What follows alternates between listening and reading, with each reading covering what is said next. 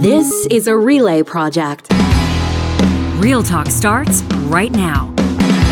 Here's Ryan Jesperson.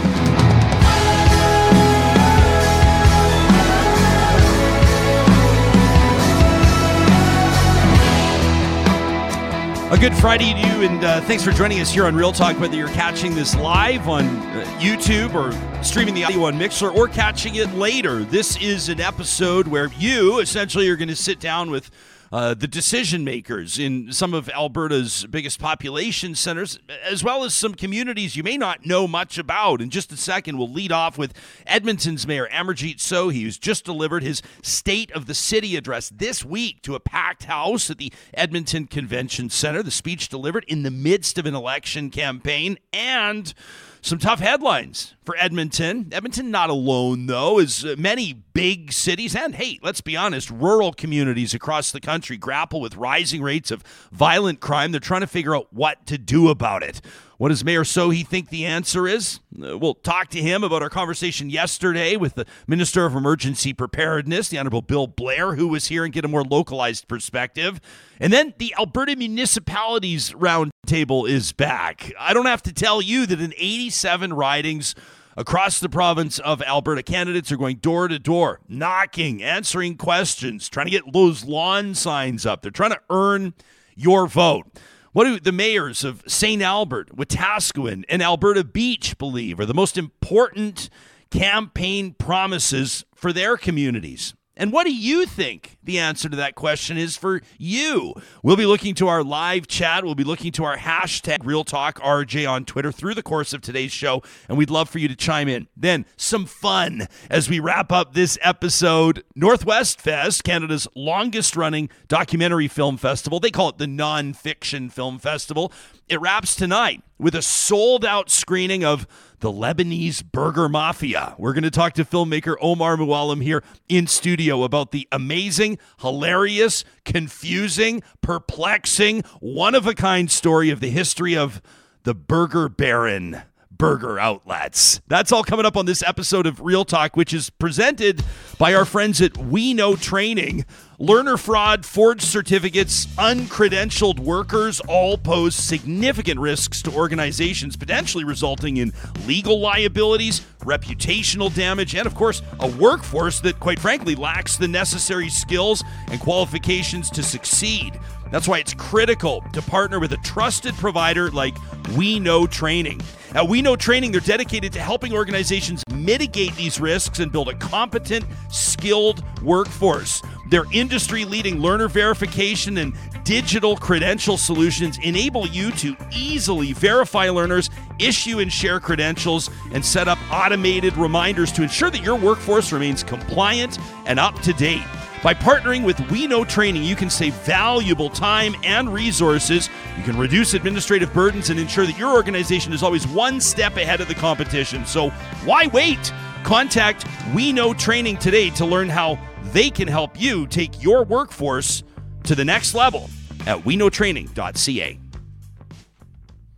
Always great to have guests in studio, most especially when they're, kind of a big deal. The mayor of Edmonton, Amarjeet Sohi, joining us just, 150 meters, I think, from where you delivered a raucous and crowd-pleasing T-shirt toss to the hundreds, if not thousands, of people in attendance at the so-called Moss Pit during Game 4 of the Edmonton Oilers playoff run. How fun is it to be in the mayor's office, to have the position of privilege and leadership that you do through a playoff run with at least two of the world's best hockey players? Well, it's not as fun as watching Oilers win, yeah, okay. Right? But it's fun. Being a mayor is a cool job.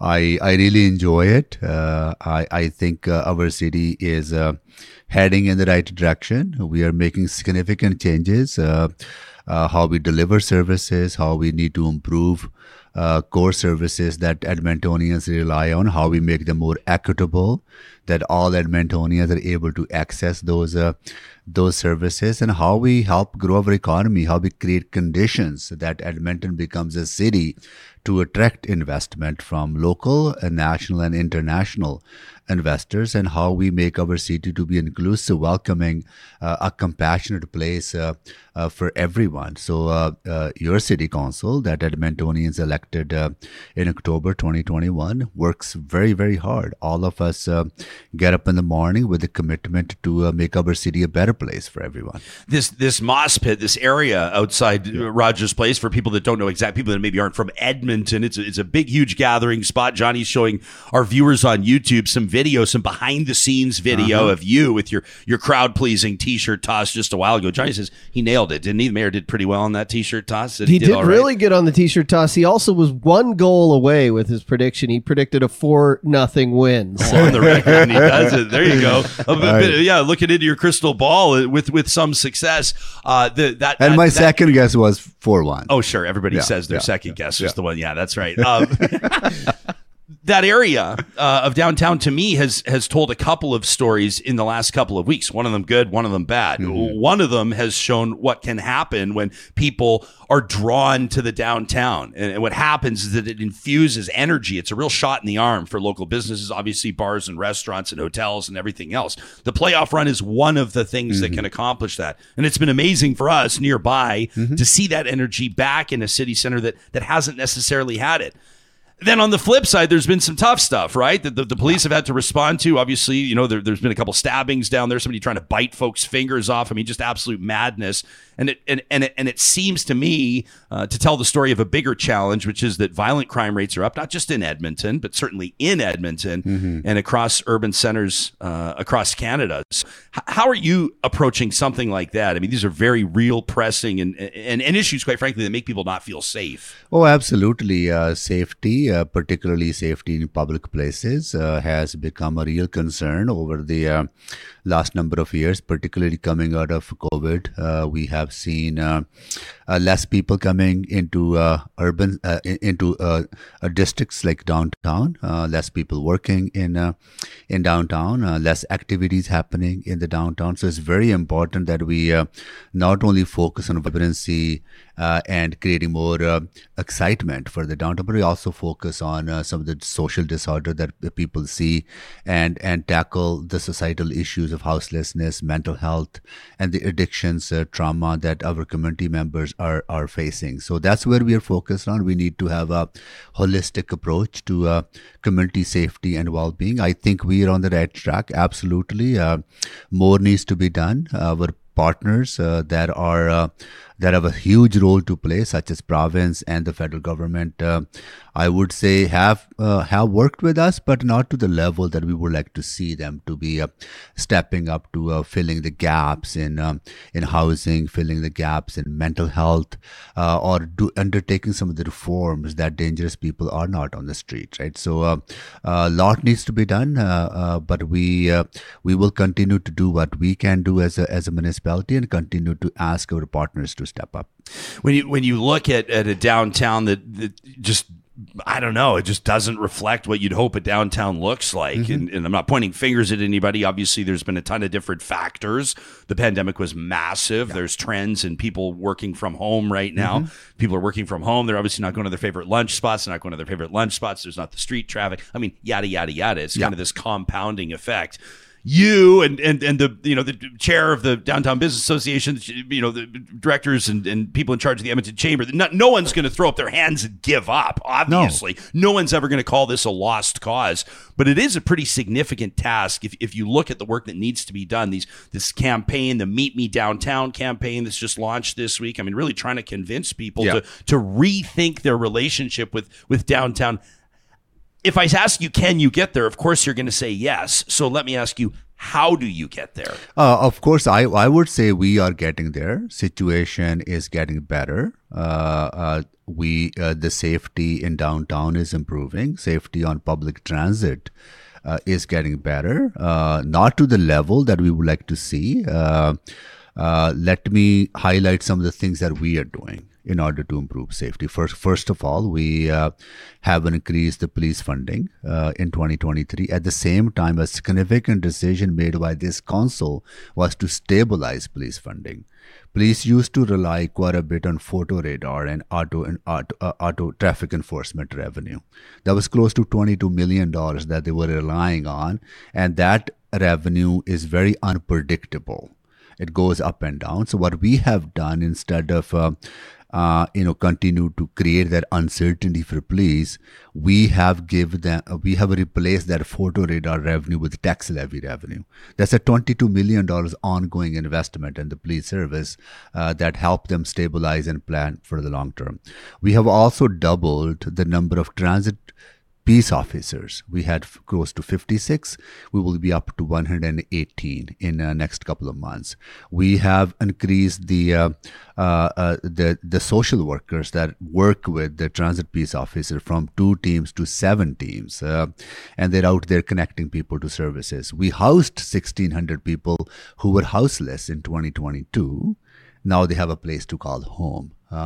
So we are doing what we can, but these are societal challenges. These are healthcare challenges. These are public health challenges that we are facing, and we need to look at the root causes. We need to look at why are people dying on the streets with overdose. We had 726 Edmontonians die in 2022.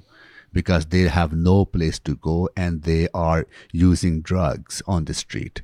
They're causing harm to themselves, they're causing harm to society, to neighbors, and to businesses, and they are dying because there's no support system. Is that 726 drug poisoning deaths you're saying specifically? These are overdose deaths in 2022. So 2 per day? Yes, absolutely, right? And then if you talk to Boyle Street Community Services, they recorded 51 people dying this year. The people they were serving, these are the houseless people who had no place to go, right?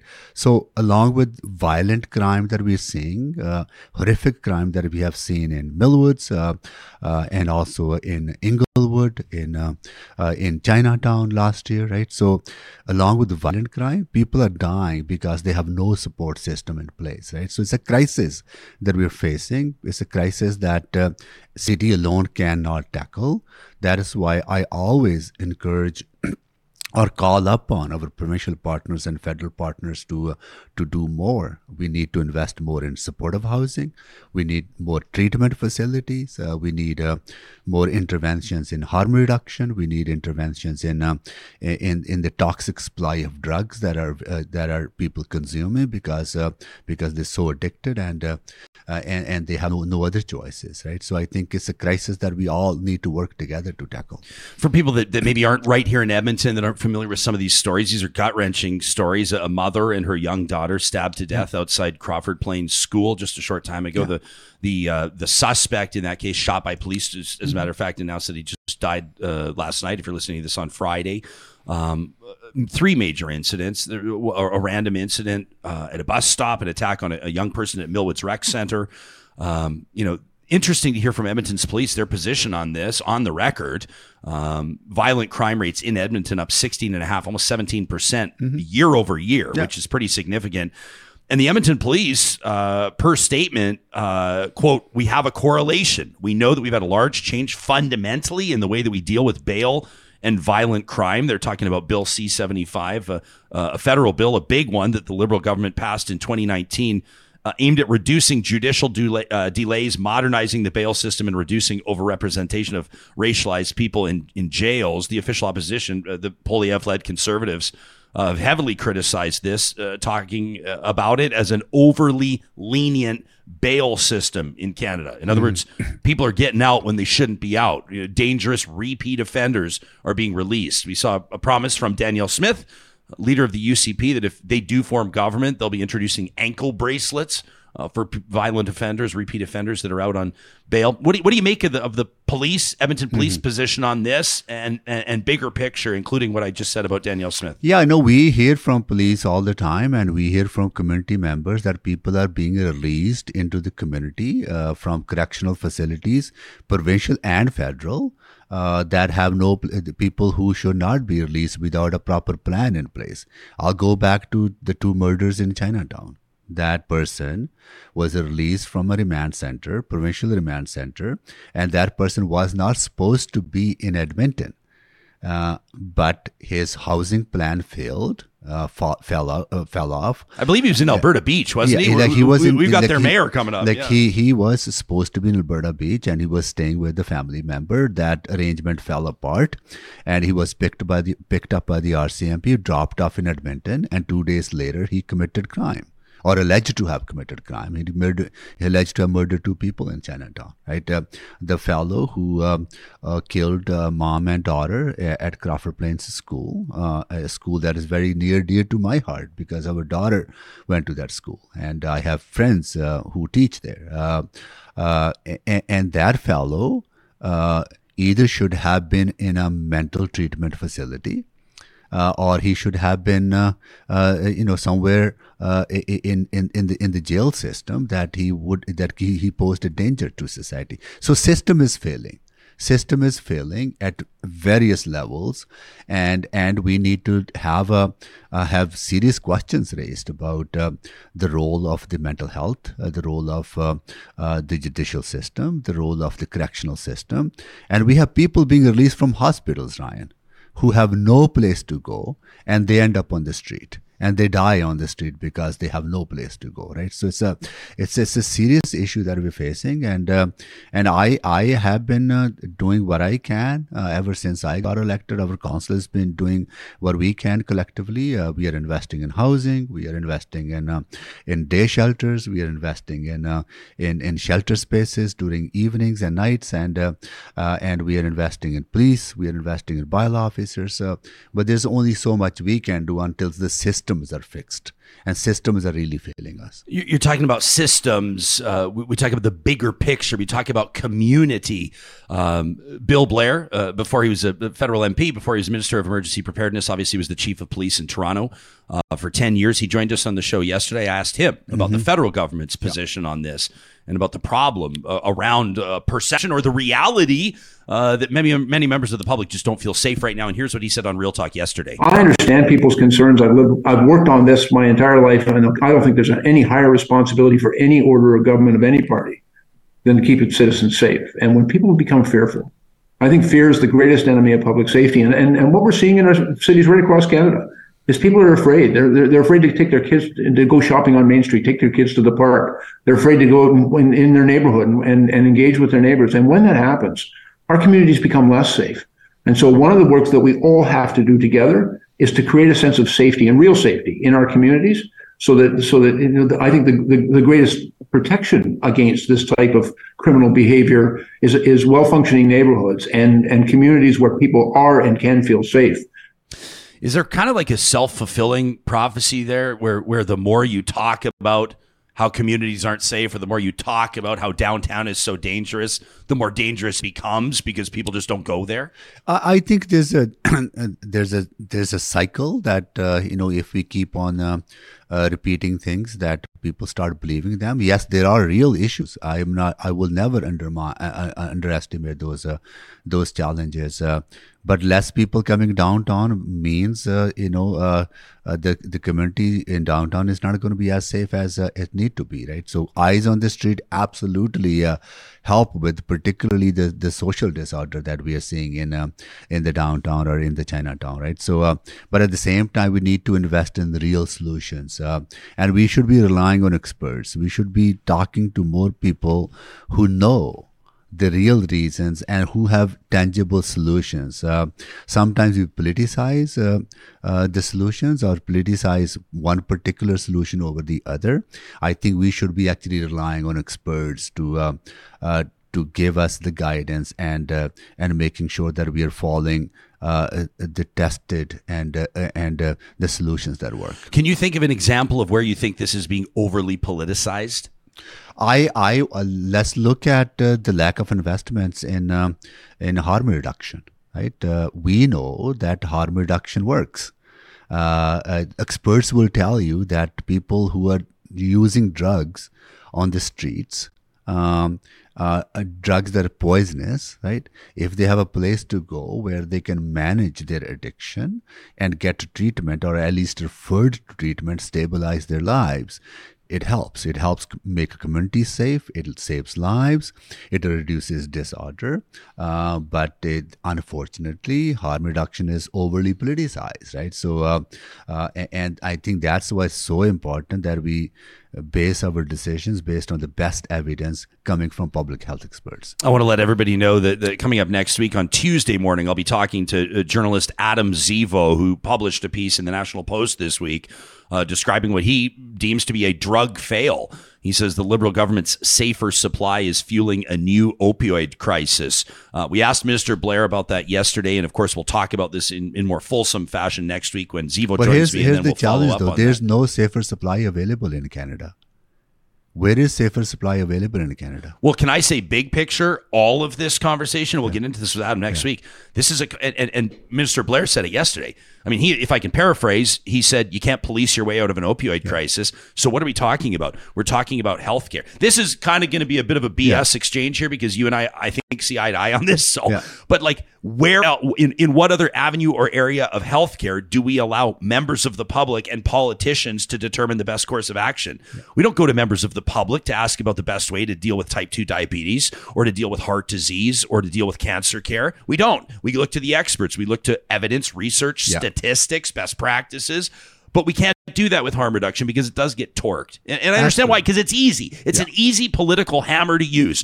The federal government or the NDP or whoever else, insert party here, wants to give you or wants to give people free drugs. I mean, that's a horribly simplistic way of characterizing harm reduction, and it does a disservice. I mean, 2 people in Edmonton, you're telling me 2 people in Edmonton are dying every single day from drug poisoning?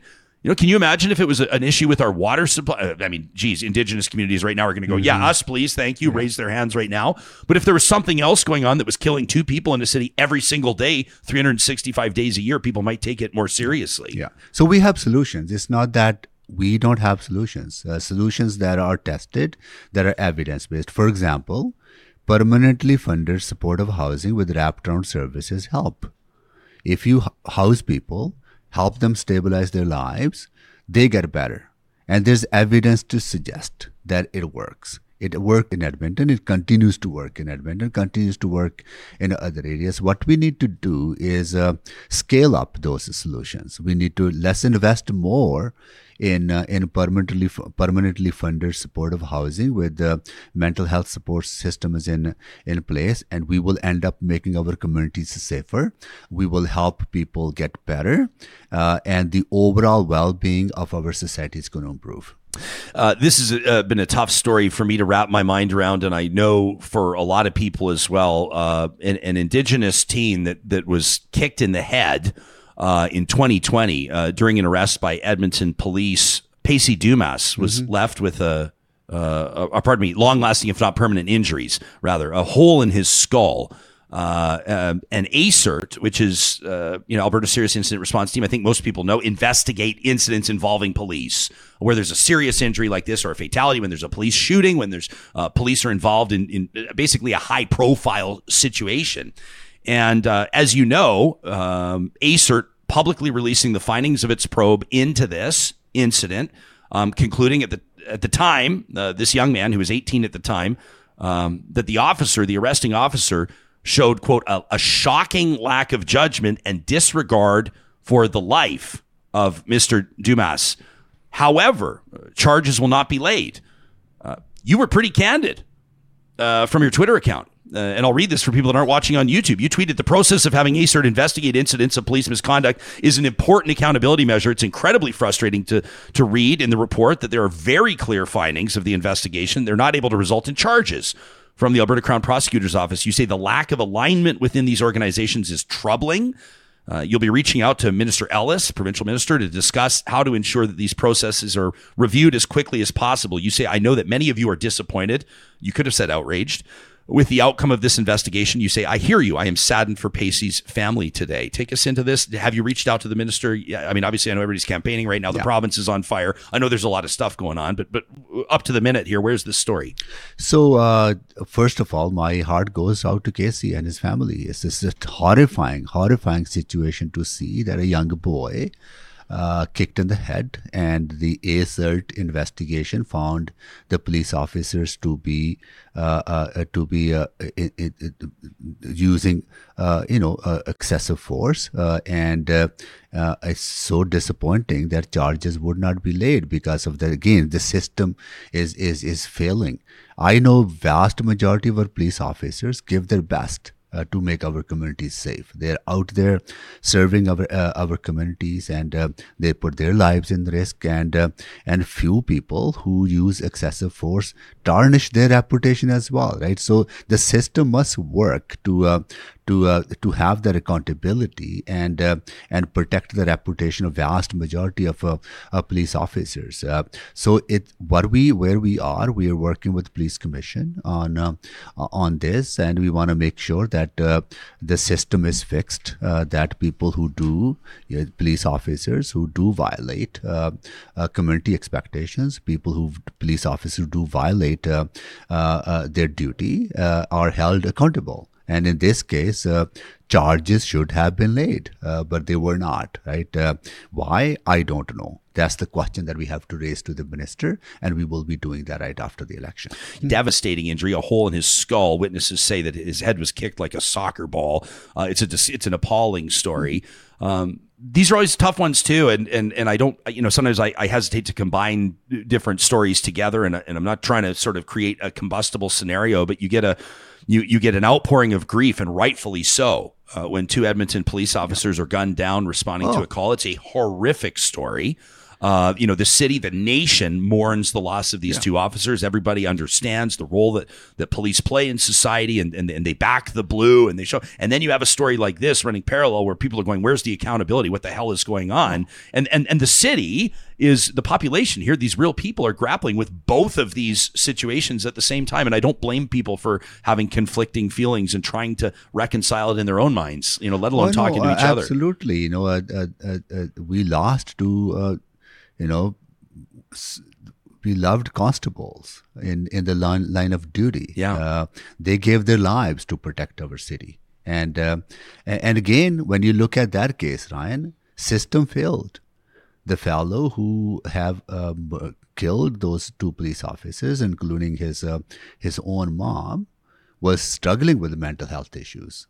And he was in my understanding that he was apprehended earlier on under the Mental Health Act, or some sort of intervention was there.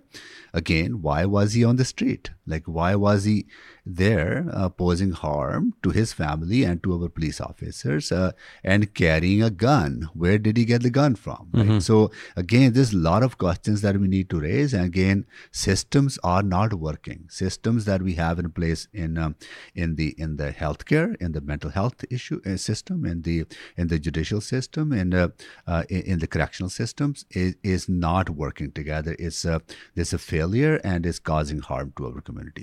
Let me ask you this in closing. I appreciate you jumping all over the place with regards to the focus of our conversation, but an announcement this week as the River Valley Alliance has unveiled a new name for the longest River Valley pedestrian trail in North America. The trail's name was gifted in a ceremony by Elder Jerry Saddleback. The name Amsquitchie Omeskanow, or Beaver Hill Road. I'm showing our live tuning audience on YouTube here this beautiful video. We'll put it in the show notes if you want to see. It's about 5 minutes. You can get the background to it. It's beautifully done.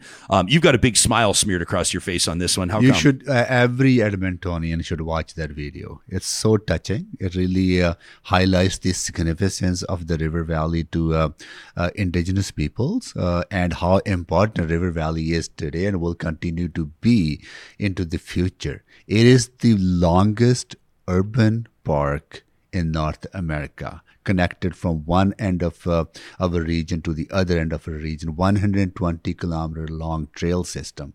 And now naming that trail system to honor Indigenous history and Indigenous peoples is our way of moving forward on reconciliation and acknowledging that history and pride in our region in Treaty 6. And when Elder Jerry Saddleback was telling that story, he was also highlighting that trails that Indigenous people traveled on, there's a story behind every trail, right? And it's so remarkable. So part of this will be highlighting some of those stories, creating plaques on the way, right, and other ways of memorializing and honoring the history of Indigenous peoples of this land. Beautifully said, Mayor. We always appreciate your availability. On the lighter side of life, you were just one goal off of nailing the outcome of Game 4. So the series now in Las Vegas, if people are listening to this episode on Friday, it's going to be tonight. Yes. How's it going to work out tonight for the Edmonton Well, Oilers? I don't know. I think it's too early yet. I haven't done my calculation. Oh, now you're being shy? I haven't done my calculation in my head yet. Oh, right? man, So I have my cool betting app out. I was Johnny's ready to go. Johnny, you're his sage on this one. Hey, Mayor, thanks for coming in. Thanks, we really appreciate it. That's Edmonton's Mayor Amarjeet Sohi. You can let us know about what you heard by sending us an email to talk@ryanjesperson.com. We're going to talk to 3 other Alberta mayors coming up in just a second. These conversations happen because of fantastic sponsors like the Nate J.R. Shaw School of Business. Do you have dreams to build the next innovative product? You maybe solve a world problem? Do you want to lead change or grow community or transform business? Then Nate's J.R. Shaw School of Business is your answer. You have ideas, they have experts. You have drive, they have direction. You have purpose, they'll apply it. You have vision, they've got the roadmap. Get down to business today with Nate's J.R. Shaw School of Business at nate.ca/business. You can specialize in accounting, in data analytics, entrepreneurship and innovation, finance, hospitality management, HR management, marketing. There's a whole bunch of reasons why Nate's J.R. Shaw School of Business could be your best move. You can find them online today. That's Nate J.R. Shaw School of Business. Hey, what's your plan for Mother's Day this weekend? If you're scrambling, if you've got to figure something out and quick, why not swing by a Dairy Queen of Northwest Edmonton or Sherwood Park? I'm talking Palisades, Nemeo, Newcastle, Westmount, Baseline Road. Nothing beats a Mother's Day cake. They're ready to go right now. You could drop in, grab one ready-made, or place a custom order. You're going to want to do that ASAP. These Dairy Queen cakes, nothing compares, right? That sweet celebration, the signature fudge and crunch center surrounded by that world-famous soft serve. Celebrate Mom. Reflect on sweet memories. Create new traditions with a DQ cake from the Dairy Queens of Northwest Edmonton and Sherwood Park.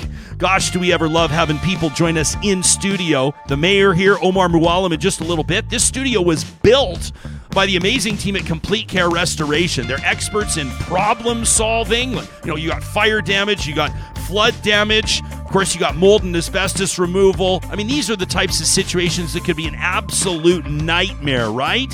Why not place that situation in the capable and trusted hands of Complete Care Restoration?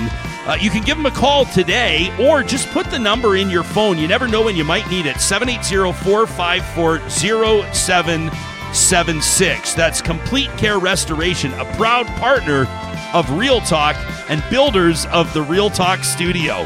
And if you're looking for something, a construction project that's more outside, more outdoors, involves more dirt, loam, and sod and wood chips than anything else, you know what I'm talking about, bringing your outdoor space to life. This is exactly what Eden Landscaping's been doing for 20 years. A custom landscape builder with on-the-ground experience. You ask Mike and his team what they're most proud of. It's their referrals. It's the fact that they've got customers that have returned to Eden Landscaping through a number of different homes. The starter home, then the family expands, then they downsize. They've got these long-term relationships with families that have looked to them for work on everything from excavation, stone and woodwork, outdoor kitchens, water features, planting and removal, you name it. Eden Landscaping does it. You can get your quote today starting at landscapeedmonton.ca. I screwed up on something. The Lebanese Burger Mafia coming up on Sunday, not Friday night. I got your back. I wonder if some people that are lying, you do have my back. I wonder if people were panicking right now all of a sudden going, wait a second, we got childcare for Sunday. What's Jesperson talking about? Omar Mualim joining me in just a second. That movie coming up, it's going to be a lot of fun, that conversation. But we're talking politics right now. And of course, every single Friday we bring you a Real Talk round table. And this is where we have a chance to check in with people essentially that are making change in their community, that are working hard to identify the issues of importance and then understand how to address them. And these three guests, return guests of ours, because every time they're here, they resonate with the audience. Well, they know exactly what this is all about. It's a pleasure to welcome their worships. I don't know if we've ever done a plural, their worships, before, but the mayor of St. Albert, Kathy Heron. We've got Angela Duncan, the mayor of Alberta Beach, and the mayor of Wetaskiwin, Tyler Gandam, joining us. To the three of you, a very happy Friday, and thanks for joining us here on the Real Talk Roundtable. Mayor Heron, you just had a chance, I'm sure, to hear a little bit from Mayor Amarjeet Sohi. We talked a lot about public safety, and I know that this panel, the three of you, have talked about it a lot before as well. Is this enough of an election issue in your assessment? Are Albertans talking enough? Are political candidates talking enough or addressing adequately issues and concerns around public safety? I think that probably one of the biggest issues that I'm hearing about is more on the health is generally what we keep hearing about. Health and trust in leadership are the two that I keep hearing. But of course, public safety is very much integral and wrapped up in health. So as long as the questions on health are not just about, surgeries and wait times, et cetera, but actually go into the other issues of mental health and addictions, then that will be very positive for public safety in Alberta. So that's a good thing. Mayor Duncan, we were just talking about that brutal situation a while back, and I know you and I have spoken about this before on the show, but the murders of two men in Chinatown, and it's got us talking about bail reform, and it's got us talking about policing and interjurisdictional policing, and of course the individual, the suspect in that case originally, and you and I spoke about this before, was supposed to be in your community in Alberta Beach. I would imagine that issue, that story, that tragedy must have resonated with residents in Alberta Beach who likely knew that family or may have known that individual in question. We're months out from that, a good number of months out from that now. Have you seen an adequate response or change in policy? What would you tell your citizens that are going, hey, whatever happened with that? How did that tragedy resonate and impact change? Have you seen it at all? I think when it comes to policing, change is inevitably very slow. That situation in particular resonated, but I'm thankful that we're not focused on it. And we're not talking too much about it anymore. I have spoken with our RCMP inspector, our officer in charge, about how he's handling interjurisdictional issues with the RCMP, and he has said that he's seen a drastic improvement in how different police services are communicating with each other. The RCMP has put in new resources to ensure that various services, including the Alberta sheriffs, are talking to each other and letting everybody know what's going on. So that's been really, really positive. I will say, though, as far as rural crime goes, we don't hear enough about it. We hear an awful lot about what's going on in Edmonton and Calgary, and we know that they each got an announcement of 50 new officers, which will help, in a year to 18 months down the road. But we're not hearing about issues in rural Alberta. A really good example of that is at the beginning of March, we had an armed bank robbery in Alberta Beach, and our community was full of police officers from multiple jurisdictions and multiple detachments coming in to try and find the person responsible. And that never even hit the papers. You never heard about it. So I think issues in rural Alberta are not enough of a focus right now when it comes to crime. I hear that people just don't feel safe in their community right now in rural Alberta. And I would like to see more on that in this election campaign. Mayor Gandam, it's nice to see your face again. I sort of always cut to the chase with you three, and I'm just like, here's the mayors, let's rock and roll. And I don't, name your official titles with the organization with Alberta municipalities. I probably should do that. For example, Mayor, you're vice president, and I know that you had a big day on Tuesday. People can check out the website, abmunis.ca. That's Alberta Municipalities, some online media events, and you hosted this one on Tuesday for about half an hour or so, talking about Alberta's $30 billion infrastructure deficit and talking about some of the infrastructure challenges that communities are facing. It's part of the Think Alberta, Vote Local initiative. with Alberta municipalities. Do you think the average Albertan understands things like infrastructure deficits or like with me, I just realize that when it impacts me personally because I'm just a selfish human, but maybe we all are. What are you hoping the message is that really resonates with the 4.5 million people here? For us, it's just bringing awareness to the election campaign. I think a lot of times it can be overshadowed by the campaign itself. I personally hate campaigns, whether it's my own or watching from the sidelines. I think that they don't get deep enough into the issues that they're going to be looking after over the next 4 years, and infrastructure is definitely one of them. And it's not being pinned on any one particular party or one government. We get to a $30 billion infrastructure deficit by decades of neglect and not being looked after. So I'd like to see that change happening by our parties right now during that campaign on what they want to do to address it. It's not as fun or exciting to announce $330 million towards wastewater treatment facilities or underground infrastructure, looking after the communities that basically every Albertan deals with every day.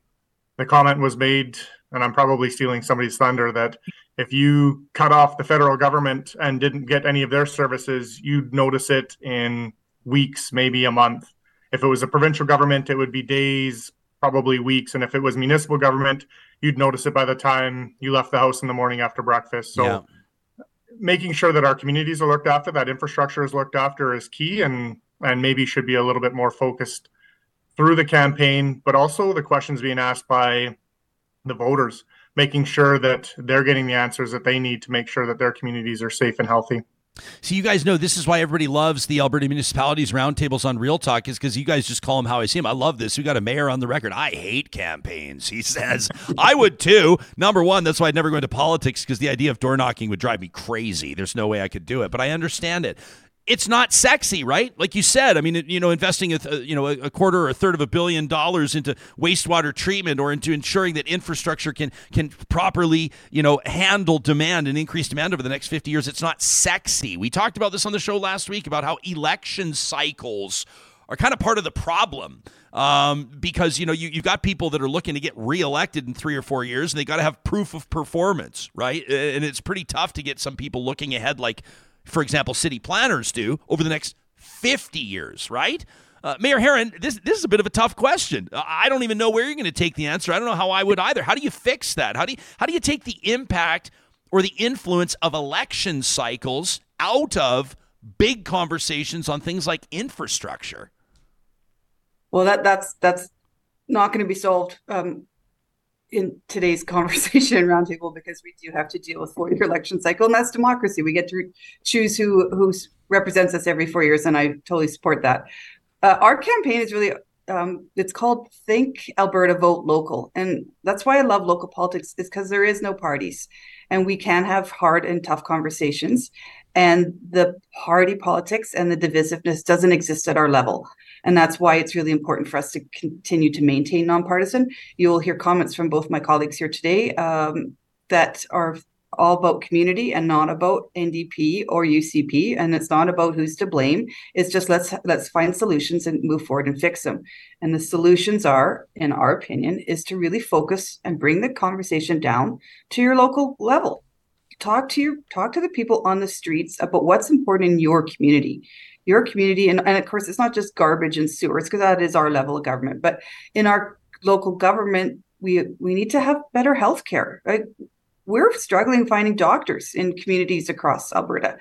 It's a healthcare issue, but you have mayors stepping up, and Cold Lake's a great example. They're coming up with their own municipal solution on how to bring in doctors.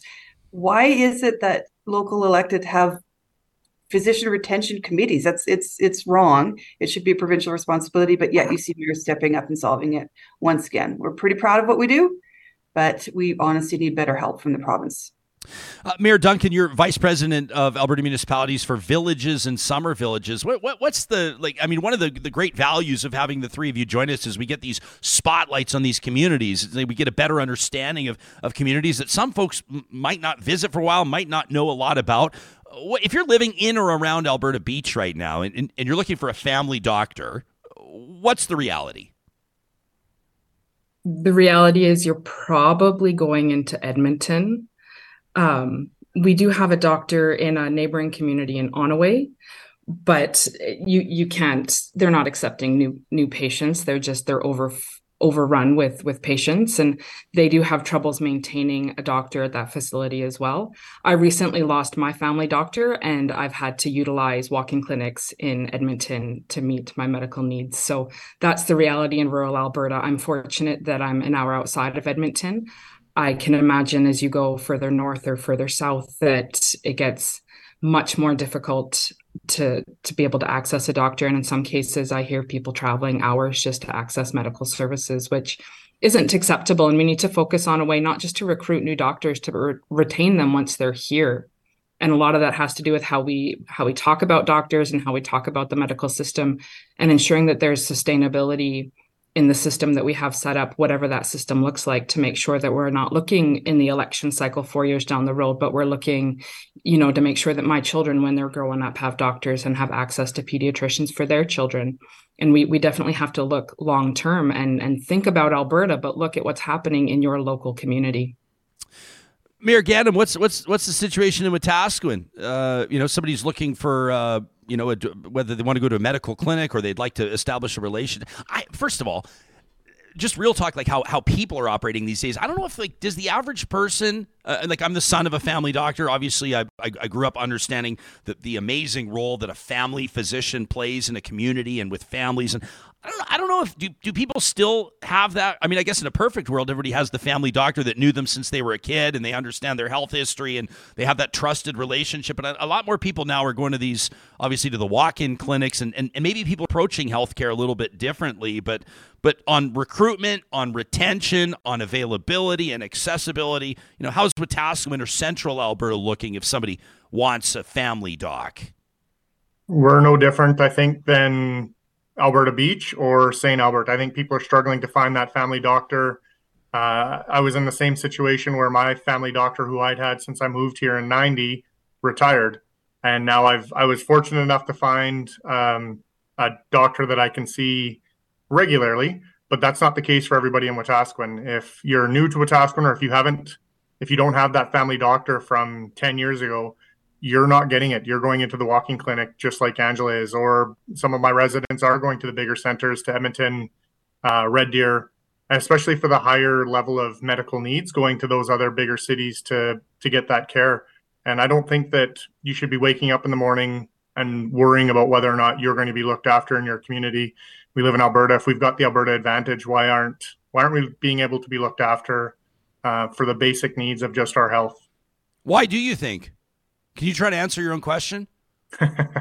I don't know. I don't think we're different than any other province. I think there's a strain on the medical system right across Canada, and whether that's just not as many doctors and nurses being available or going through the training or going to school. Like a lot of things, maybe that's not a sought after career.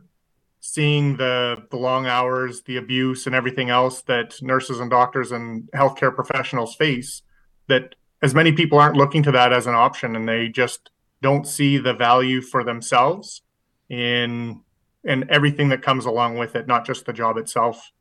We've got an interesting comment in our live chat from Lorne. He's talking specifically about this $30 billion municipal infrastructure deficit. People can read more about this. The Alberta municipalities' resources are really impressive leading up to this election at abmunis.ca. You can see that there, some of the details, and then you can go into it and understand the background to community building and community healthcare and community safety, and then dig a little deeper and discover for yourself who has the plan, right? Who has a plan, which of these parties to engage meaningfully with municipalities and frontline workers to find these solutions. It's a nonpartisan site. It's a nonpartisan resource, and I recommend that Real Talkers check it out.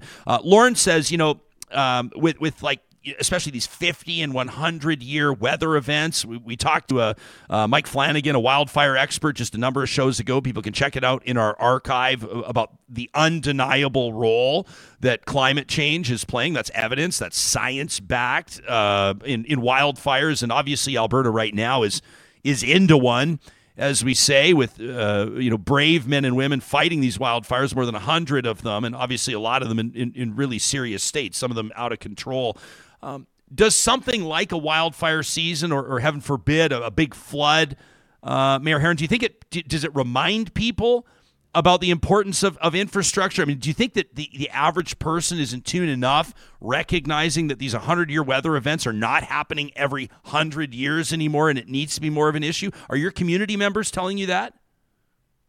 Of course we are. When we talk about a $30 million municipal infrastructure deficit, that's where it exists. Fire trucks are municipal infrastructure. And you have communities who have fire trucks at the end of their life cycle, and they can't afford to replace them because we've got this deficit in underfunding. You've got communities that don't have big enough storm pipes. That's municipal infrastructure. So overland flooding occurs. So that's why we're really pushing for better investment into the local level infrastructure, because it's at the community level where we're going to be assessing our vulnerabilities when it comes to climate weather events and where we'll be dealing with them. And so we need to invest in that. And the program we have is going to be fine. It's called the Local Government Fiscal Framework. It will grow with the economy, which we're super excited about. The problem is the base amount that we're starting with is $722 million. We think that's $1 billion too little. That's a lot of money. And so any one of those two parties that are really vying for votes, if they were to promise to increase that pot of money, that would go a long, long way. One of the issues that I don't see a lot of people talking about, and it's very relevant, is the price of oil. Whether I know that Albertans don't want to be talking about this in like 15 years on how reliant the provincial budget is on the price of oil, or at least where the finance minister who's released that budget has pegged or forecasted the price of oil to be. And generally speaking, I haven't checked this morning, but oil right now is not where it needs to be for Alberta's budget to meet its projections. That throws a bit of a wrench into the plan, doesn't it, on asking for more money? I mean, you look back a year ago and Alberta's so flush. What is it, a $13 billion surplus? And we're sitting there like Alberta. It reminded us of like the early 2000s where everybody's trying to decide where we're going to squirrel away all of our extra cash. And then that wasn't the reality, and then it was the reality again.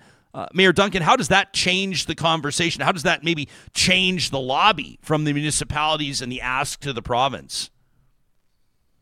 I don't think it changes our ask. We appreciate that province has significant conflicting priorities and many different strings being pulled, and everybody has their hand out asking for money. We're very much aware of that, and we can appreciate what it is to try and balance a budget, being the only level of government that must balance a budget every single year. So it's important that the province is looking at its revenue and making sure that it has sustainable revenue. But to bring it back down to the local level, at the level of funding that we have in Alberta Beach, we're looking at less than $200,000 a year in LGFF funding. So that forces a small community to make really difficult decisions between, subsurface infrastructure, so your water lines, your sewer lines that just aren't sexy, although I'll tell you, everybody notices when that sewer line doesn't work properly anymore. Or we're investing in roads and the infrastructure that people can see. And when we invest in that subsurface infrastructure, it's ensuring that our communities are sustainable for the long term, that we have the things we need to handle increased climate change and increased weather events. But then we see our curbs crumbling and our roads crumbling and our playgrounds falling into disrepair because we're focusing on what's underneath the ground that people don't see. Or conversely, we can make our roads look pretty, and we can build a playground, and people can come to our community and think, man, this is a well-maintained community. Look at how beautiful it is. Meanwhile, some of these communities have wooden water lines still underneath the roads. So I appreciate all of the competing priorities, and it's important that people realize that if this infrastructure isn't funded at the provincial level, it's going to be funded at the municipal level, which is going to be looking at increased property taxes, increased borrowing at the municipal level to try and make sure that we have the infrastructure we need to have safe, healthy communities. So the money has to come from somewhere, and if it's not provincial, it'll be through your property taxes. And can I just add, Ryan, if you don't have a community that has good infrastructure, you're not going to attract the labor and the doctors that we just talked about and the investment. And so as we continue to try to diversify our economy and not depend on oil, You need to have foreign investment into communities like Alberta Beach and Wetaskiwin. And there's opportunities for Canadians and Albertans outside of Edmonton and Calgary to invest. And that's where the economy will grow. But we cannot attract that if we've got crumbling infrastructure. Want to let everybody know that Alberta Municipalities is sponsoring a bunch of Chamber of Commerce candidates forums between now and Election Day. That's Monday, May 29th. So that included events this week already in Airdrie and Red Deer.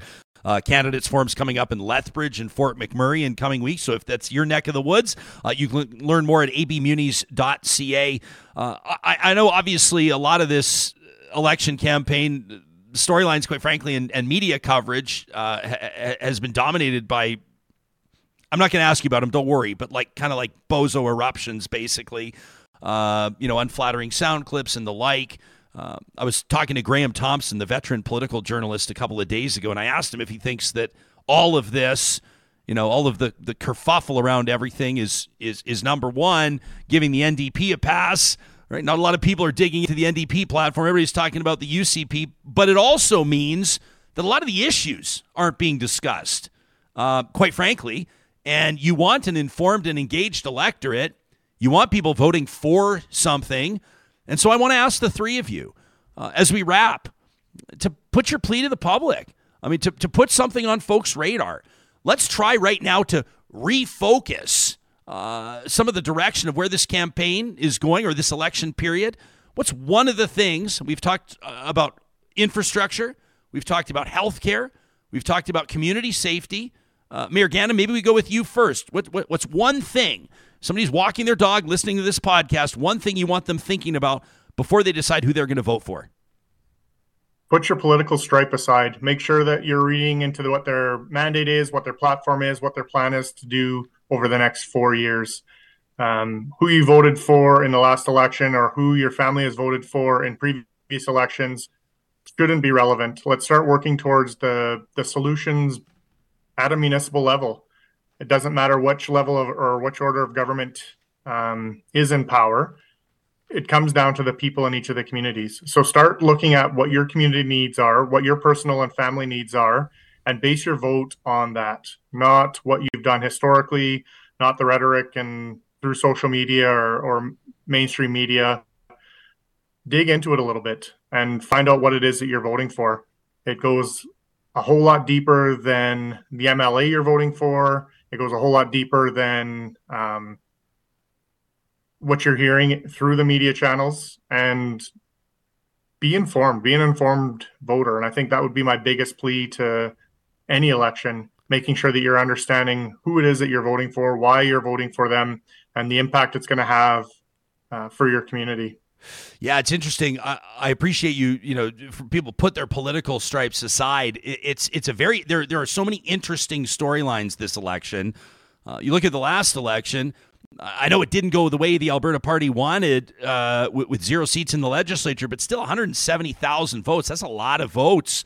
They had 87 candidates nominated last election, if I remember correctly. That's a full slate. They got 19 this time around, so there's going to be a lot of people that voted for the Alberta Party, a couple 100,000 almost, that are going to be looking elsewhere potentially. You have a change in leadership with the Conservatives. That could influence how people vote, either for them or not for them anymore.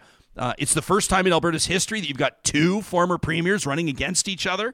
So you've got track records in office to compare and contrast. There's a ton of storylines to follow for sure. Mayor Duncan, what's your takeaway for this audience? Well, everything that Mayor Gandam said, but I think it's important, when you're out walking your dog, as you mentioned, that you think about what's going to make improvements in your own backyard, what's going to make improvements in your community, and what's going to make your quality of life better.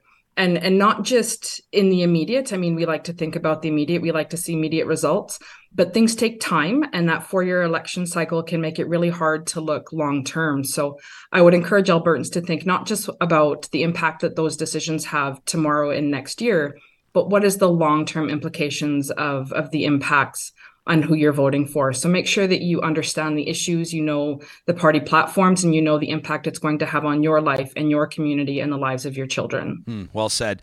The president of Alberta Municipalities gets the last word. Mayor Herron, to you.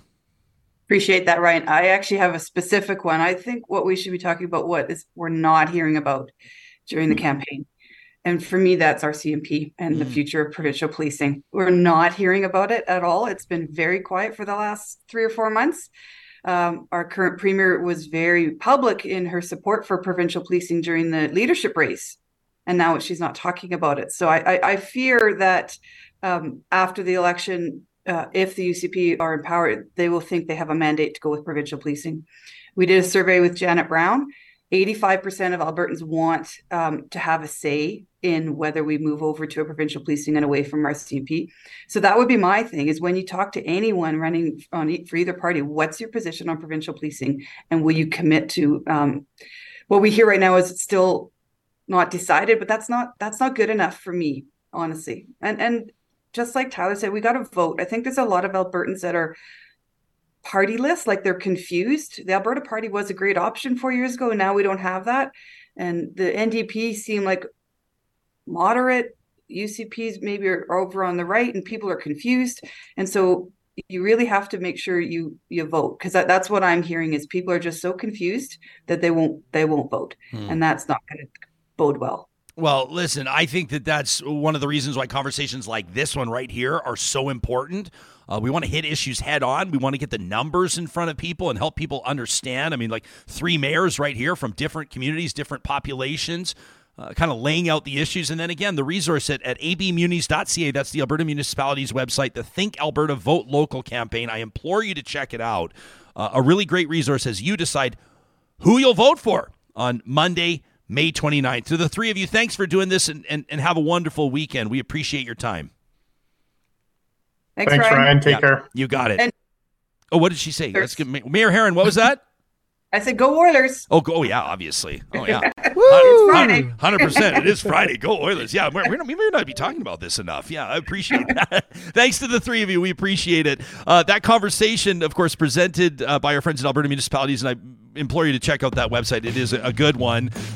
This whole show is made possible by sponsors like Apex Automation, and they're putting out the call to professional engineers across the country and beyond. Hey, if this podcast has somehow found you and you're halfway around the world and you've heard about Alberta and you've heard about the amazing job opportunities here, and you happen to be a PEng, or maybe you're on your way there, maybe you're enrolled in an engineering school right now, it's never too soon to check out the We Are Hiring link at apexautomation.ca. This is a company that is absolutely leading the way in providing intuitive, fully autonomous solutions to industry. They're giving people back their time.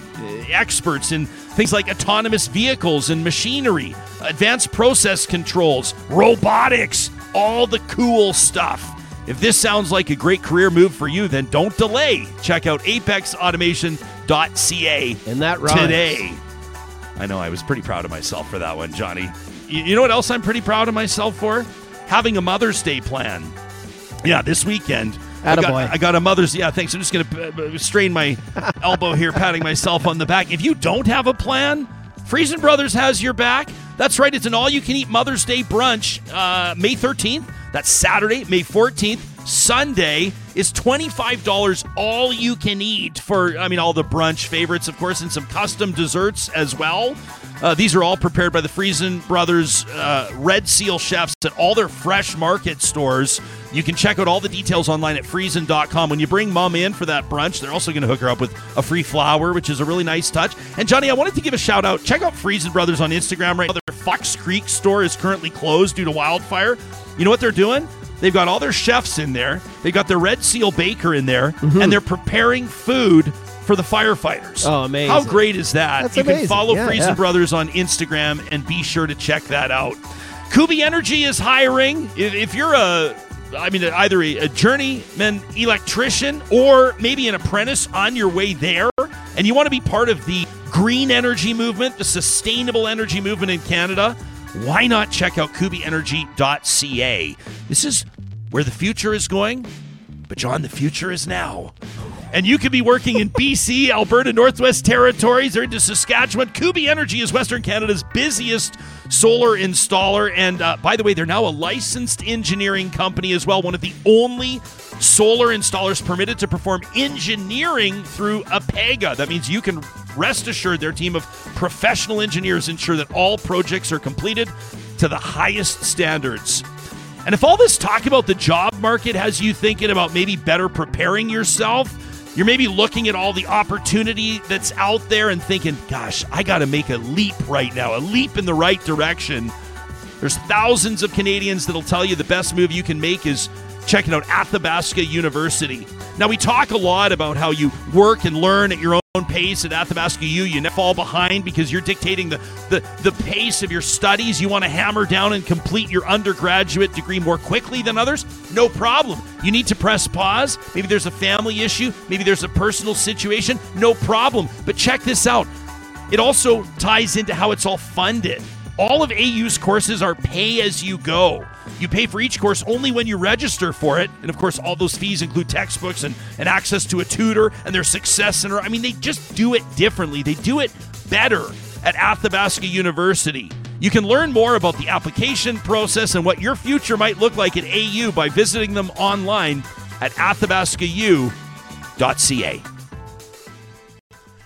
Sunday's a big day for our next guest. We're going to chat with Omar Muallim in just a minute. But first, here's a look at his masterpiece, the Lebanese Burger Mafia. It's a chain restaurant that went wrong, and the food there's no quality control between them. But I love them. It's been a photocopy of a photocopy of a print of a photocopy. There's all these variations, and I don't know if that's part of the charm. There is no actual system. Everybody's kind of doing their own thing with Burger Baron. It's so mysterious. And the Burger Baron, like, who is that guy?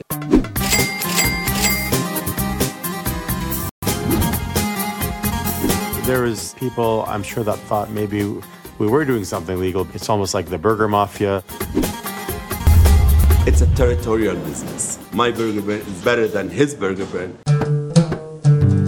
Was a civil war. My best friends are Christians, my best friends are Muslims, and suddenly each one have to disappear. Your only way out is the water. We lost everything. We decided this is not the place to raise a family. I was thinking I'll give them empire of a restaurant. I'm the owner, and whatever happens is my decision. We have such a strong independence. A franchise system doesn't really work well with us. I run everything on my own. I don't deal nothing with a company, franchise, I do nothing. I run on my own. I think the biggest obstacle is trying to band everyone together to realize that things could be stronger as opposed to just being a meme. That's the problem with the Lebanese mentality. They cannot accept one person in charge. It's against their genes. Kitchen, soon as you step. It's so good to have you back at studio. Man, it's so good to be here. I remember you and I have been talking about this project of yours. It's like so cliche to call it like your labor of love, but this is something that a project you've cared deeply about. I remember back to the early crowdfunding days, and look at you now. Well, it's a real movie. It's out. We did it. Yeah, I mean, this started as a short film in 2021, and even before it was released as a short, we just could feel a lot of excitement, more excitement than I expected for a Burger Baron story.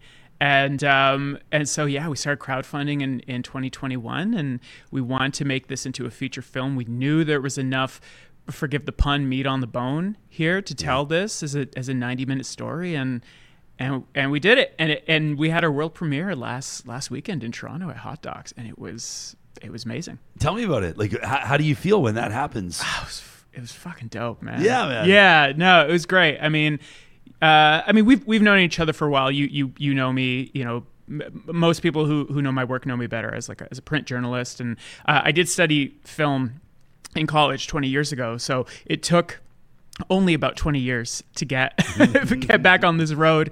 And so this was like... but you've been busy winning like magazine awards. And, I've been busy learning how to tell a story. Sure. And so so the opportunity came to make this movie, which did start as an article 10 years ago called Will the Real Burger Baron Please Stand Up? The story that will follow me for the rest of my life. I became the burger guy because of that.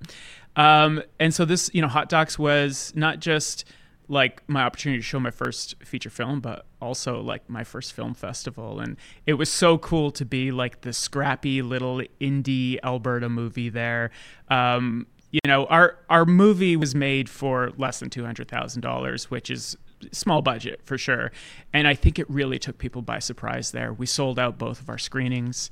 You could just feel like a lot of buzz for it. I think people just, you know, the name intrigues people. Yeah. And it was really cool to see like this non-Alberta audience come out for it because they didn't really have any context for it. And it was just, yeah, it was great. I mean, I just came back buzzing, and now we get to do it all again, but it, you know, with our hometown premiere on Sunday. Yeah, so cool. So you're closing out Northwest Fest on Sunday, which is really neat. I mean, it's kind of cool. Like if you're at I mean, it's great. You release a film, you want it to be in a film festival no matter what. But to either have opening night or closing night is pretty sweet. Yeah, especially in your hometown. You feel pretty good. Yeah. I mean, just the love that Northwest Fest is showing us is unbeatable. Yeah, people can check out northwestfest.ca, by the way, but they can't get tickets because you're sold out, man. We're sold out. Congratulations. Well, thank you. There are still other films streaming. Let me be clear. Why am I saying streaming?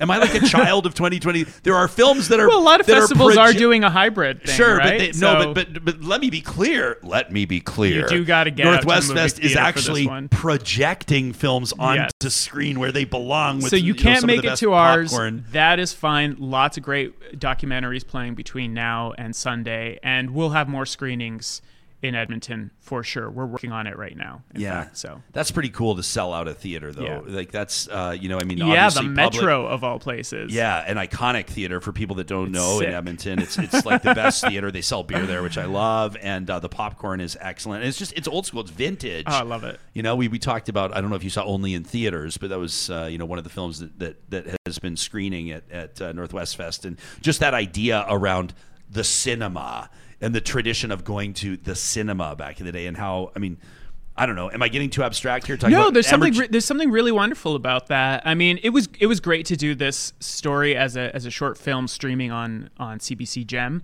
but it is a real saga. Like, I don't think people really appreciate. I certainly didn't really appreciate it until we started making the film, and then we were hiring a crew in California, hiring a crew in Lebanon, telling this expansive 60-year story that connects, like, you know, an American entrepreneur moving to Canada to start like the McDonald's of the North, to the Civil War of Lebanon, to rural Alberta. It is this transnational saga, all told through this humble fast food chain that, you know, mostly, yeah, there's a real cult following. People do love, like, people do stand for Burger Baron, but it's mostly the subject of ridicule. If not maybe like some curiosity, but like, how does this place still exist? Yes. You know, there's a lot of sort of like suspicion about, because, you know, a lot of them look like dives, right? Uh-huh. So there's like a lot of suspicion That's the about charm, though. That is the That's charm. the whole point. It is. Could I know what would happen if I opened like a Dairy Queen right now without the franchise rights and without the rights to the branding. And but if you opened a Dairy King, I would be sued immediately. But could I literally just open a burger? I could open a Burger Baron. I could rip off the branding. I could kind of customize or tweak the menu. I don't want to say you can do it. You don't want to give it the green light. No, because there is, like, so for the past, what would it be? Like, not quite 20 years, about 15 years or so, there has been a properly trademarked, you know, corporation called Burger Baron. And it was latently re-registered by the widow of the founder, Ricky McDonald. But her attempt to kind of rein this in, and her son's attempt, James McDonald, who is now the I guess the president of this corporation, have not gone well. Because there is the question of whether that trademark, that intellectual property, was even properly passed down, whether it could hold any legal ground, like, is totally up in the air. And so you do still see occasionally some knockoffs, including one in Tofield that opened recently. Really? Called Burger Barons. Right? Burger Barons. What? Yes. So, however, like, just the fact that this exists has definitely prevented more than usual, like Burger Barons from opening. More often they're closing, but what you're seeing now is restaurants that are pretty much Burger Barons with a different name. So if you drive around rural Alberta, you've probably heard of a place called Ramsey's. I think they have about 3 locations. Like, this is essentially a Burger Baron. It has the Burger Baron recipes. It's Lebanese owned, but they don't want the headache of possibly some sort of legal argument or conflict. So they're just going safely with a different name. What's the Lebanese connection to all of this? Yeah. Okay. So I grew up in a Burger Baron. I'm the son of Lebanese immigrants, grew up in High Prairie. My dad opened up a Burger Baron there when I was just a baby. And so I noticed, as we went to different Burger Barons, usually on like hockey trips, that all the owners were Lebanese. And so I just assumed that the founder had to be Lebanese, right? And it turns out that that's not quite the case. The founder was this Irish American entrepreneur named Jack McDonald, and yes, that is his real name. I know, that's so funny. That is so great. How There's did so he many not call little it wrinkles. McDonald's? I know. Well, because probably he was like, I'll get sued for sure. That's how. Yeah, that's how. But it was very successful for a few years, but it kind of collapsed under its own success. And then it went bankrupt, and the IP wasn't properly passed down. And who would want to continue on with this like orphaned, corporate brand? Well, Rudy Kamaldeen, this shrewd Lebanese immigrant, would. And so he bought a location, had great success. I mean, he put in the sweat and tears and that immigrant grit that I think the like Canadian franchisees didn't. And it kind of resuscitated the brand. And then he just continued to open more Burger Barons, bring relatives from Lebanon, train them, they apprentice with him, and then they go open their own Burger Baron in another small town. So not to have a rivalry there. And so he did this from like the generosity of his heart. But as it proliferated, it kind of got out of control. Lebanese people not really famous for getting along, or rather, they get along, but they're not famous for collaborating. Okay. Right? And taking orders from someone. Fiercely independent people. I mean, you can go back hundreds, maybe thousands of years to like Phoenician society and see sort of like the thread there of that culture. And so eventually it just became part of the collective conscience of Lebanese immigrants in Western Canada, my family included. And so it became this pathway to the immigrant dream. I mean, the success I've had in my life, the opportunities I've had in my life, and so many of my relatives as well, of second-generation Canadians, we owe that to the Burger Baron and this like Alberta institution that still has a very, very strong, fond place in people's hearts.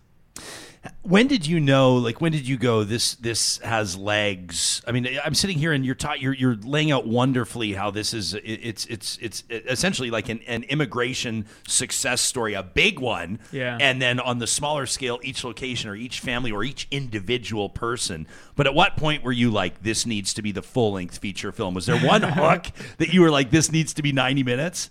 Yeah, I think so. I think the moment that I realized that was when, because like I'd been working on, I did that article 10 years ago. I didn't really understand the connection to the Lebanese Civil War. Like, I'm embarrassed to say I didn't understand that the Civil War and the war refugees is actually what brought so many Canadians here, where they ended up in the Burger Barons, and that's how it really, really proliferated. And so one of the first interviews was with Jihad and Rima Shahayab in Redwater, this lovely, lovely couple that owns a Burger Baron there. And as we're talking to them and getting to know their story of how they ended up here and ended up in Burger Baron, it was just this astonishing story of a highly skilled banker in Beirut who tried to hold on, keep his family there for as long as possible during the Civil War, and just their house was bombed. And their 2 little kids, who I think were 3 and 7 years old, were trapped with them under the rubble. And the village came out and pulled them out and saved their lives. And that was the moment where like, we can't do this anymore. And so they came to Alberta, where they had some relatives. But this highly skilled person could not get a job in the financial sector here. despite having a degree from I think the University of Houston or something. And so they did what they could do. They worked in a Burger Baron with a relative until they learned the trade secrets, and then were able to open their own. And that story was just, I wanted so badly to tell that story in the short film, but with 44 minutes, we just had to kind of blaze through it. Yeah. And there were many versions of the story. And so I wanted to give these characters their stories, these subjects, I want to give their stories justice. And so that's when I started, I guess maybe to give myself some comfort, be like, that's okay, we can do a longer version of this movie. We can tell these stories, we don't have to do it all at once. There will be another opportunity. And that's when I started planning for the feature. And, you know, props to my producers, Blake McWilliam and Dylan Howard, for like believing in this story and believing in I guess my hope and my vision that this could actually be a theatrical film that people will come out in droves to see. Yeah, I mean, fantastic. How cool, by the way, to interview your parents. This has got to be kind of cool. Yeah, that's fun. Can you tell us about that a little bit? Like your dad, he's like, I never slap a guy. And your face, like, I just, for context there, maybe you can tell that story. It's so funny. Yeah. People can see it in the film, but there's so many great moments like that. My dad's a gem.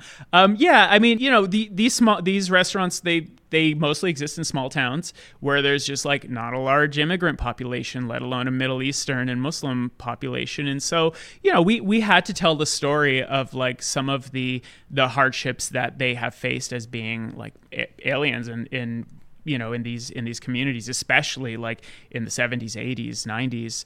And so I'm asking my dad this, like, you know, did you ever face racism? Like, did you ever face these hardships? And he's like, nope, no, this is something I've wanted to tell you. I've been here for 50 years and I've never slapped a guy or gotten a slap. I'm like, what? And it's my mom had to step in and be like, it's a bad translation from Arabic. What he's saying is he never got in a fight with someone, you know, for some racist shit. Yeah. But which also kind of spoke to something else there, which is that like the first generation Canadians, they're sort of non-confrontational, and they see like, they don't see, someone saying something prejudiced or racist to them as the problem. They often just see it as like par for the course. Hey, we're immigrants. That's just what we got to deal with. And it's the second generation that recognizes this as a real problem. So the fact that my dad was like, oh no, I've never had any problems. I mean, people have said things, but I've never slapped them for it. Yeah. Entry-level problems. Yeah. We never resorted to violence. People need to see the film because even if for no other reason than to see your face in responding to his comment, it made me laugh out loud. So it's amazing. I'm so happy for you. I'm proud of you as a friend of yours and somebody that's known you for a long time. I know that Sunday is going to be a really special night with a packed house at Metro Cinema as you wrap up Northwest Fest. And of course, we'll let people know as well that the Rainbow Visions Film Festival also kicked today. They're running parallel basically for the first time, which is a really neat partnership. Can I ask, is this an annoying question for you? And you're here talking about your film, but what's next? I mean, people follow your career with great interest. You've always got writing projects on the go. What's next for Omar Muallim? I am working on another documentary right now. I'm kind of keeping this story under wraps. The element of surprise is important to the story. Can you give us like just a tiny little tidbit for people? It involves wrestling. Oh. Okay. All right. That's good. And, at Hot Docs, me and Dylan, we're pitching a bunch of new projects to a bunch of studios and distributors and streaming platforms. And I got a good feeling that something's going to come out of that. So excellent. Well, stay tuned. People can follow you on Twitter at Omar Muallim.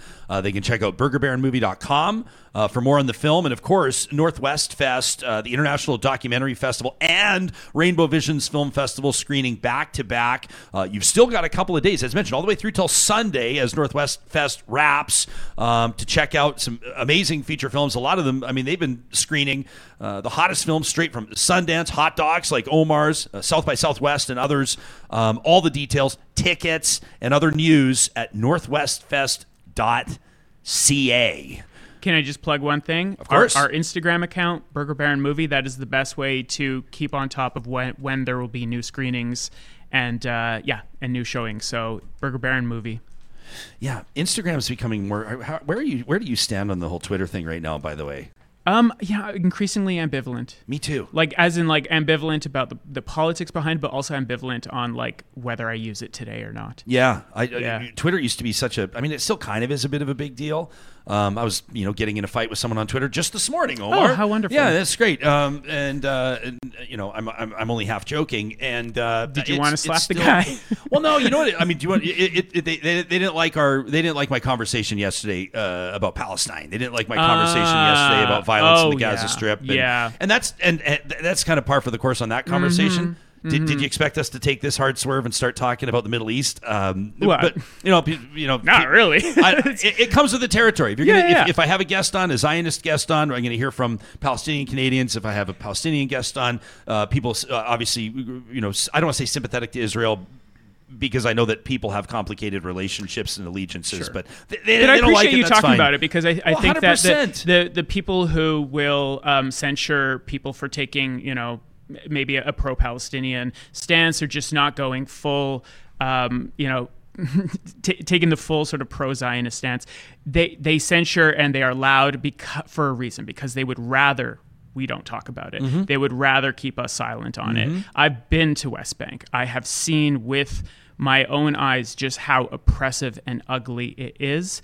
And the occupation is a horrible violence against a people. And I'll say that right now. And anyone who thinks that, it's just like, it's complicated, we don't you haven't seen it. You haven't been there. Yeah, I mean, it's really not that complicated. People can see how it's unfolding on Twitter, and these are some high-profile individuals. And by the way, they're friends of mine. So but like conservative senior staffers, Ariella Kimmel, Blaise Bomer, people know these names, and they're I don't know why I'm dragging this into the show. Why not? Fuck, it's Friday. Let's talk. They're like, you didn't push back hard enough when he says Hamas is only an entity. Hamas is only there because of Israel. If Israel wasn't occupying the territory, then Hamas wouldn't exist. And they're saying, well, you're basically giving him a pass. You didn't push back hard enough on Hamas targeting civilians in Israel, and you're basically condoning acts of terrorism.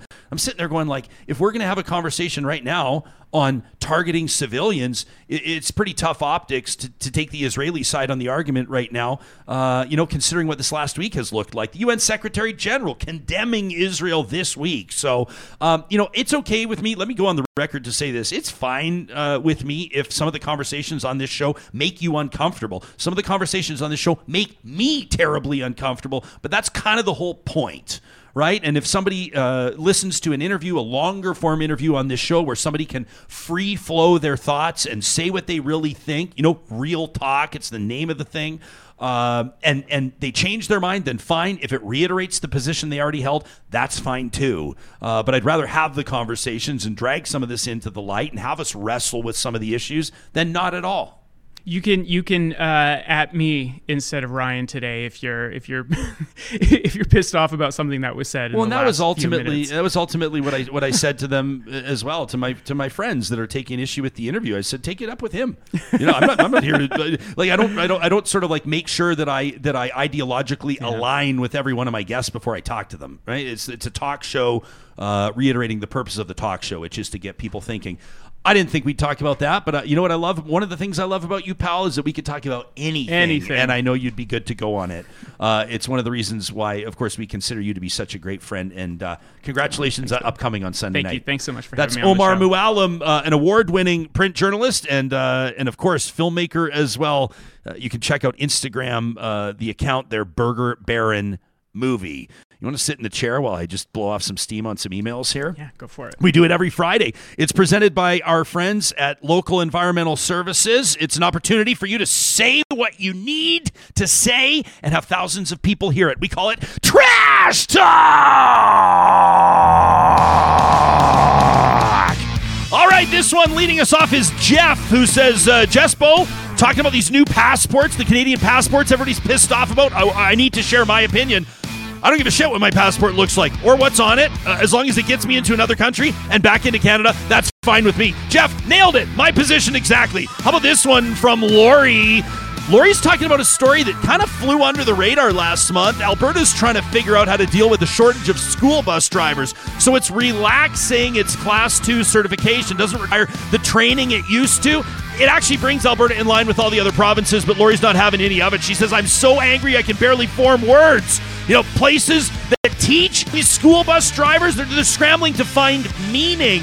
The people that have been training them in past, did the government just eliminate the jobs of all these instructors? When the government knows what it did potentially to the safety of students, how are they going to get instructors back? Learn on the job? Driving a school bus? Nobody even knows what's happening anymore. Listen, there's a lot to learn. It is so dangerous, says Lori, driving a bus near a school. Cars dropping off, picking up, drivers unpredictable. Drivers have to be trained and tested. This decision out of Alberta is mind-blowing. That from Lori. And this one from Monty, who says, election time is here. Jespo, if you had a live studio audience, you'd hear, yay, boo. Now, last fall on your show, you had the various leadership candidates for the United Conservatives on the show. Through the campaigns, the appearances on Real Talk, they made all kinds of statements like, I will do this, I will do that, this is what I stand for. Well, I'd like to know where those people are.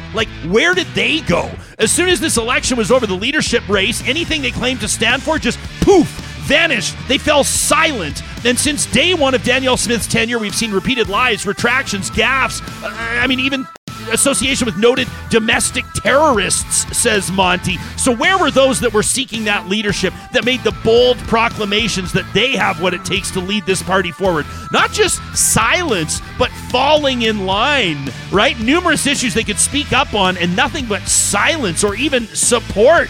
I bring this up, of course, because these individuals that are putting out information, trying to twist us all up, how screwed up do you have to be to try to make this happen, to try to pull this wool over our eyes? All this tells me, says Monty, is that the people that were seeking this leadership didn't actually have leadership qualities at all. He says, I don't see integrity, I don't see character. What I see are cowards of the highest order, craven, small, unethical individuals that their families should be ashamed of. Monty, he says they're not leaders, they're opportunists. They're willing to go with whatever will get them further along. They're part of the problem, not the solution. It's not a bug in the party, it's a feature. This is who they are. When somebody shows you who they are the first time, believe them. The people of Alberta deserve better. Constituents deserve better. How far are these people willing to degrade themselves just to win? That from Monty, giving us something to think about. You can send us your trash talk to talk@ryanjesperson.com. Proudly presented by our friends at Local Environmental Services. We've got an incredible week next week coming up. We're talking about election issues that matter. We're talking about the economy. We're talking about healthcare. We're talking about the opioid crisis and a couple of roundtables you will not want to miss with some of Canada's best political commentators. It's all part of Real Talk. Thanks for listening or watching. We'll see you soon.